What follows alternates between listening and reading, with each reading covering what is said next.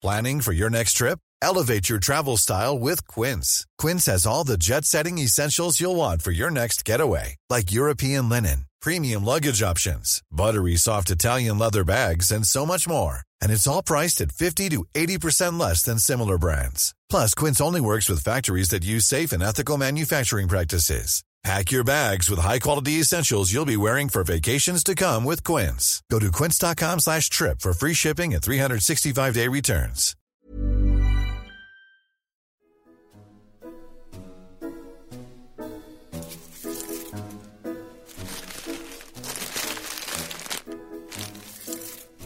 Oh, I must put that bag of chocolates out of reach.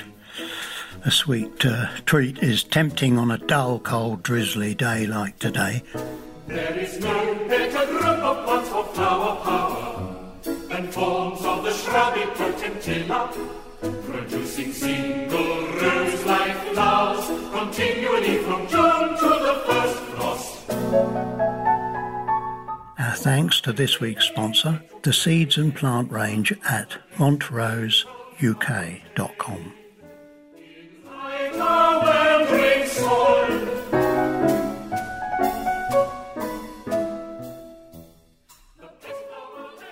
While the weather is wet and soil sodden, at least we're not flooded out, as so many people are in other parts of the country. I did venture up to the top of my veg plot earlier today, where I've been digging. It's still full of water at the bottom of the trench. Now, when conditions are as wet as that, and even worse when soil's flooded, the best thing to do is to stay off it. That's particularly the case with heavy soil. If you tread about on that when it's wet, it gets compressed, it damages the structure, and it takes some time to get that back into some kind of order. It'll drain, and when the weather is drying, then we can get the spade out and get cracking again. If you have to do some work where the land is very wet, well, then get a very broad board to work on so that you spread your weight, particularly if it is on turf and from the lawn, so that you don't compress that area too much. It is, of course, this week, the inauguration of a new president in the States. In actual fact, it's taking place as I record this. I'm reminded of the steamy, hot day in July some years ago when we recorded a programme in the Lady Bird Johnson Rose Garden at the White House for an American TV programme called The Victory Garden. Things were very different then. I don't remember any serious security presence. I think there may have been one or two guards at the main portico as we went in, but I don't really remember anything more than that. I do remember looking across from the Rose Garden, seeing the then President Jimmy Carter at his desk in the Oval Office as we went about our business, looking at roses that were having a pretty tough time in those temperatures. Lady Bird Johnson was famed for her environmental work, way ahead of her time, really, in this respect. We were told she brought a sense of floral to everything she did, with her famous quote, "Where flowers bloom, there blooms hope." The Johnsons were the first presidential couple to hold a state dinner actually in the Rose Garden, and Lady Bird was well known for her flower pot sundaes, a terracotta pot with layers of ice cream, sponge cake and meringue, topped with a single rose or a tulip, one stem stuck in the top. Actually, I could do with one of those sundaes just now. Go down a treat, I'm sure.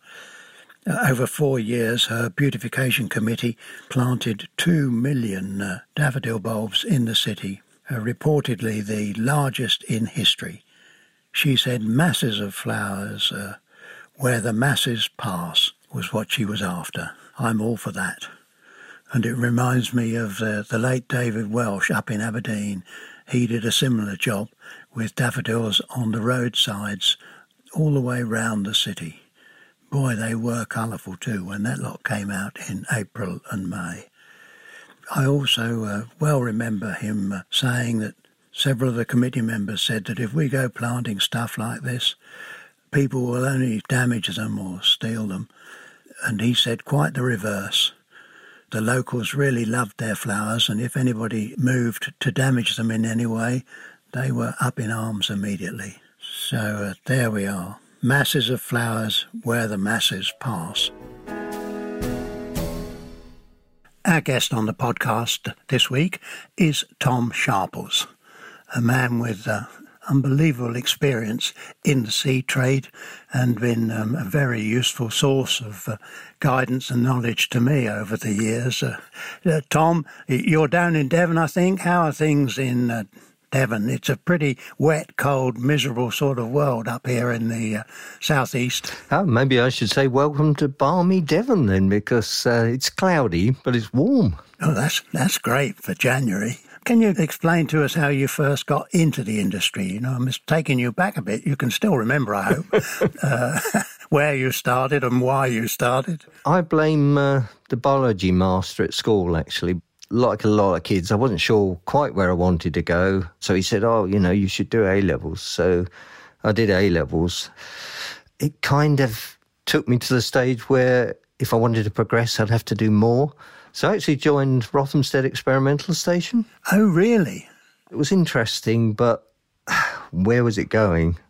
But the decision was made for me, actually, because I was travelling over there on a scooter, and one day the engine seized and I went through a hedge, and so I left Rothamsted. And yeah, perhaps we should explain that Rothamsted have done work on soils for centuries, haven't they? Yeah. Very, very well respected organisation there. But anyway, when I came out of hospital, I thought I'll go to college, and hence I went to Oatlands, the Horticultural College in St Albans, and I took HND there and came out qualified. Education is quite different, isn't it? When we went to college, I needed 2 years' experience in the trade before they would have me. And I remember in the first term in chemistry, we covered everything that had taken me 5 years to get O-level in chemistry. And my wife alongside me hadn't done chemistry at school, and so she had to do the equivalent of O-level in 10 or 12 hours lectures. I mean, it was really quite tough. Yeah, and a lot of people forget about the scientific side, I think. People think, you go to college to study gardening. And that, I think, is still a big problem for the horticultural industry, that people don't realise what kind of career you can have there. It's such an interesting world. Yes, you can be a gardener. You can garden for yourself, you can work for an estate, whatever. But there are so many different careers.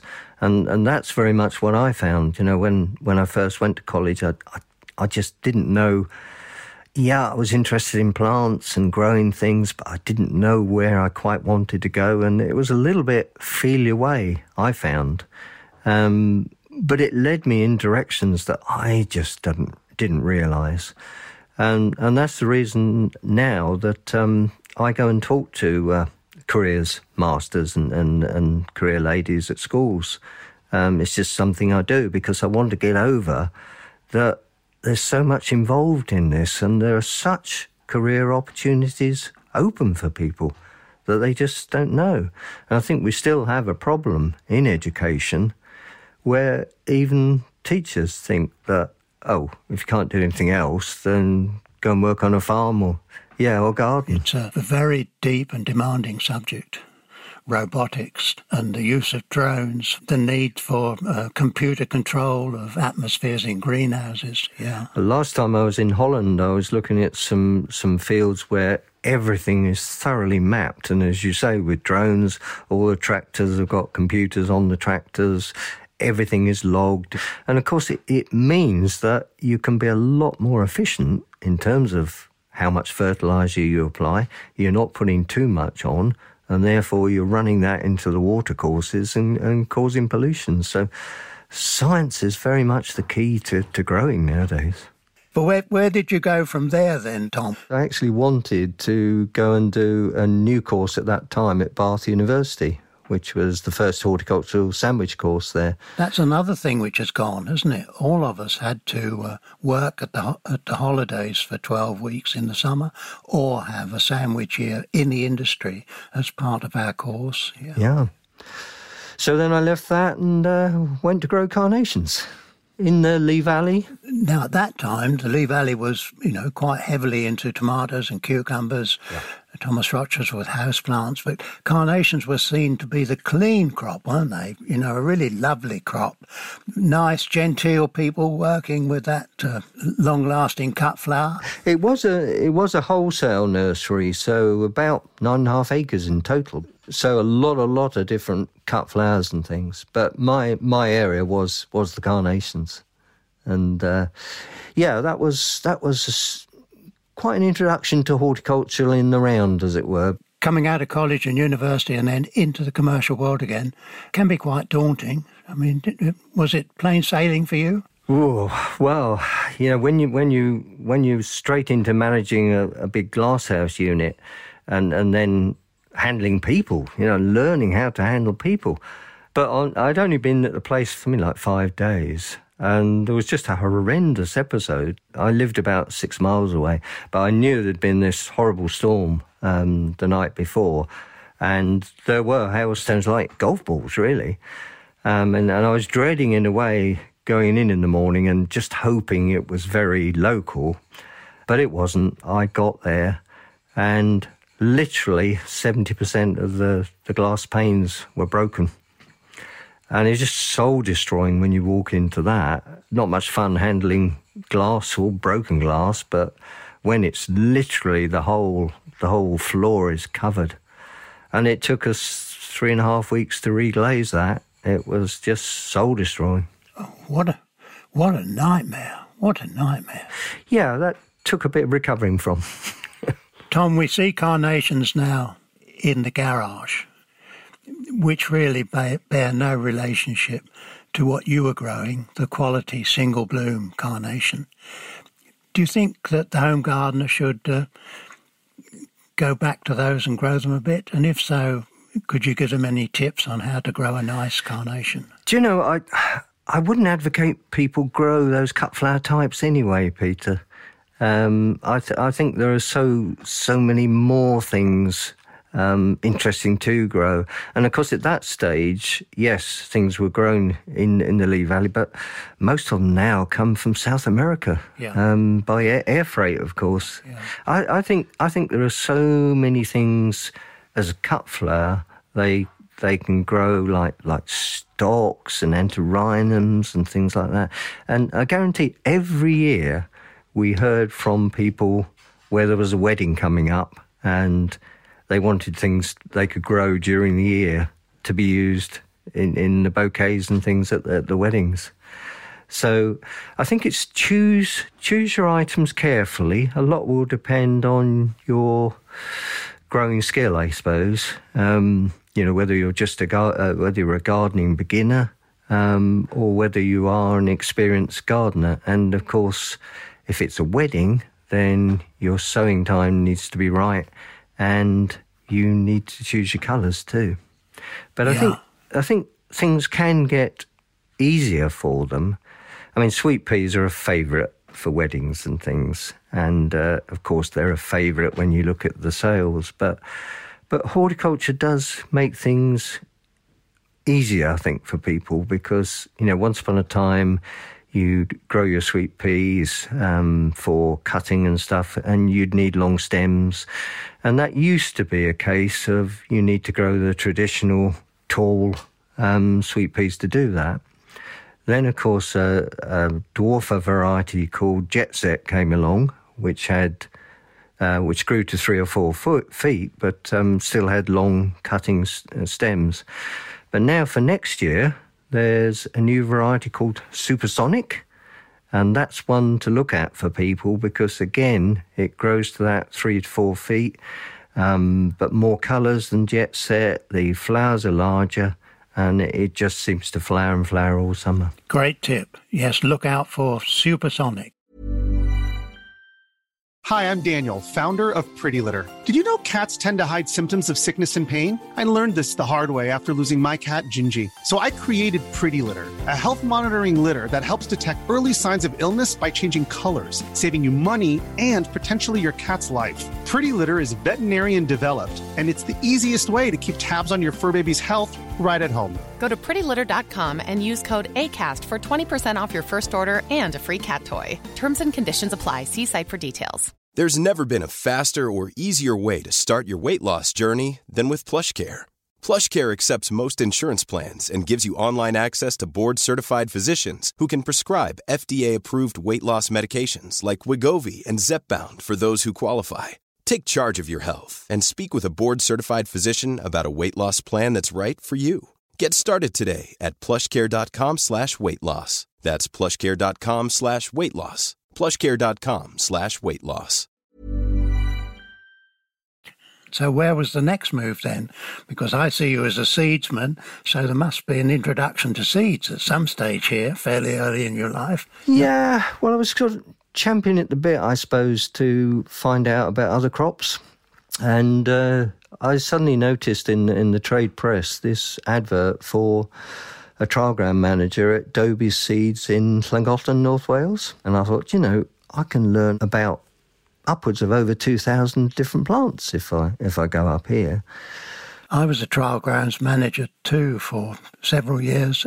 It's a wonderful opportunity for a young man to grow everything that is a mail order catalogue, isn't it? I mean, we had, I think, 10 trial grounds in Essex at that time. They've all gone now. That opportunity for experience, it's a pity we've lost it, isn't it? Very much so, because the other thing about those, in the main, was they were independent. So they were judging varieties independently. There wasn't the sort of trial ground of a certain brand, and so they have an interest in selling their products, as it were. If we were trialling antirrhinums, we'd draw in trials from all over the world and pick the best for our use. Yeah, comparative trials, and yes. And checking what was in the packet every year, so that you knew before you packed it what was going into the packet. Yeah. Quality control was everything, really. I mean, we should perhaps talk a little bit about seed quality. To some extent, F1 hybrids have made that less necessary. You would have been looking at open-seeded crops. In those days, yeah. But, there's still a lot of importance in it because, you can't get F1s in everything, for instance. Yeah. They don't subject themselves to it. But yes, that was the era. And, of course, go out to Holland or Germany, you'll have different growers in the region growing there, and you can tell the crops that have been robed properly and the ones that are just grown and the seed taken from it. We need to remember that the more a seed crop is rogued to pull out the inferior and the incorrect, the less seed there is. Story of life, you get what you pay for. You do, but in the old days, those things were rigorously done. But of course, the other problem with that is that a lot of photography was done in those days. You perhaps have a lovely picture on the packet, but with some companies, what you get inside the packet isn't going to be such a good mixture. But that's the way things have gone. So coming full circle, really, and up to date, how do you see the industry now? I mean, we've got, they tell us, 2.5 to 3 million new gardeners. What advice would you give for those folk entering gardening for the first time in terms of the purchase of seed and seedlings, Tom? Yeah, well, I always had the view that young plants were going to be the way things went for people because you always have some people that think seeds are difficult or they're too difficult to handle or whatever, or there's a time factor, haven't got time, whatever. So we started quite early with Dobie's on recording the progress of people. So if we had people that came in to buy plants, they'd never bought seed, we used to keep a check on that, and we used to find that as our plant range extended and the plants that got bigger, I mean, it just amazes me now that we can sell a tomato with red tomatoes on now through the post. But as the plants got bigger, so people's expertise improved, and they started coming down the chain to smaller product. So they bought a large plant, then a smaller plant, then a seedling. And now there are a lot of people there that are growing from seed. And they learn on the hoof. Very much so. And so anybody listening now, quite a good thing to do would be go out and buy a packet of mixed salad leaves, get you starting in January. You could be growing your own fresh salads in, 3 or 4 weeks almost. Yeah, very much. And I think it's the way to get people started. I well remember that one Chelsea show, this lady came up to me and she said, I'm just starting into growing things and I'd really like to get into it. And I said, where should I start? And I said, have you looked for any advice before? She said, yes, I've gone along to the RHS tent. I asked what they'd recommend and they said, try something that you really like to eat and you'll find, because your enthusiasm's from there, you'll have success. And I said, well, I can't argue with that at all. What did you tell him you liked? And she said, cauliflower. and I one of the most difficult crops to grow. Yeah. So I said, I don't think I'd go that route. I reached onto the stand and I got a packet of Cut and Come Again seed salad. She went away quite happy. And, we're still in correspondence now after all these years. And she grows everything now. And cauliflowers. What an amazing story, Tom. My best story, I should tell you, in seed is, of course, no matter what you do, you still get customer complaints on things. And occasionally, things do go wrong. The wrong thing gets packed, something happens, whatever. I had this one lady, she kept complaining our seeds didn't germinate. Went through everything, sent her replacements. No, nothing works. I thought I'll pop in and see her. And I said, well, just show me what you do. So she gets a rake and she rakes the soil and she gets a hoe and she takes out the seed drill. And I thought, I'm really on dodgy ground here because I don't know what she's doing wrong. And I said, well, yeah, just sow me some seed. And she picked up the packet and she went up to the seed drill and she put the packet in the seed drill and covered it with a rake, with soil with a rake. And I thought, what? And then I said, you've just covered that. It's not going to grow in the packet. I stood there thinking, is this going to be candid camera? I just couldn't believe what I was watching. And I said, yeah, you've just put that packet in. You haven't opened it and you haven't sown the seed along the drill. And she said, and she picked the packet up and she said, where on this packet does it tell you have to open it to put the seed?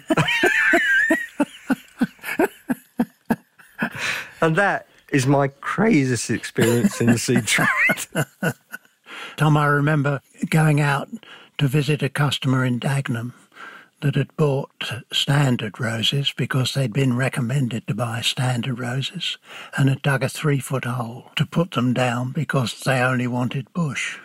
I mean, obvious to you and I, but of course if you come to it new, it's why personal contact in this business is so important, I think. Very much so. Tom, it's great to speak to you. Thank you. Good to speak again. My end piece of advice is to plan ahead when it comes to purchases for the garden. Folk are self-isolating at home and obviously spending time placing their garden orders. To such an extent, I'm finding it difficult to negotiate special offers for readers. All of those by mail companies seems to be so busy that they can't take on any more business. In fact, one of the major mail order seed companies told me they were sold out of onion sets. Sold out? What, by mid-January, when we don't plant until March, April? I've never experienced anything like it. So my advice to you is that if you've got plans for planting or for growing particular kinds of fruit and veg, it might be for the best to get your orders in sooner rather than later, because it would be a real shame to have made ground preparations and then be disappointed that you couldn't get the things you wanted. You should probably turn this off and get your order in now. There is no better group of plants for flower power than forms of the shrubby potentilla, producing single rose-like flowers continually from June to the first frost. All are very easy to grow. Our thanks to this week's sponsor, the seeds and plant range at montroseuk.com. To my producer, Rich Jarman, and of course to you for listening.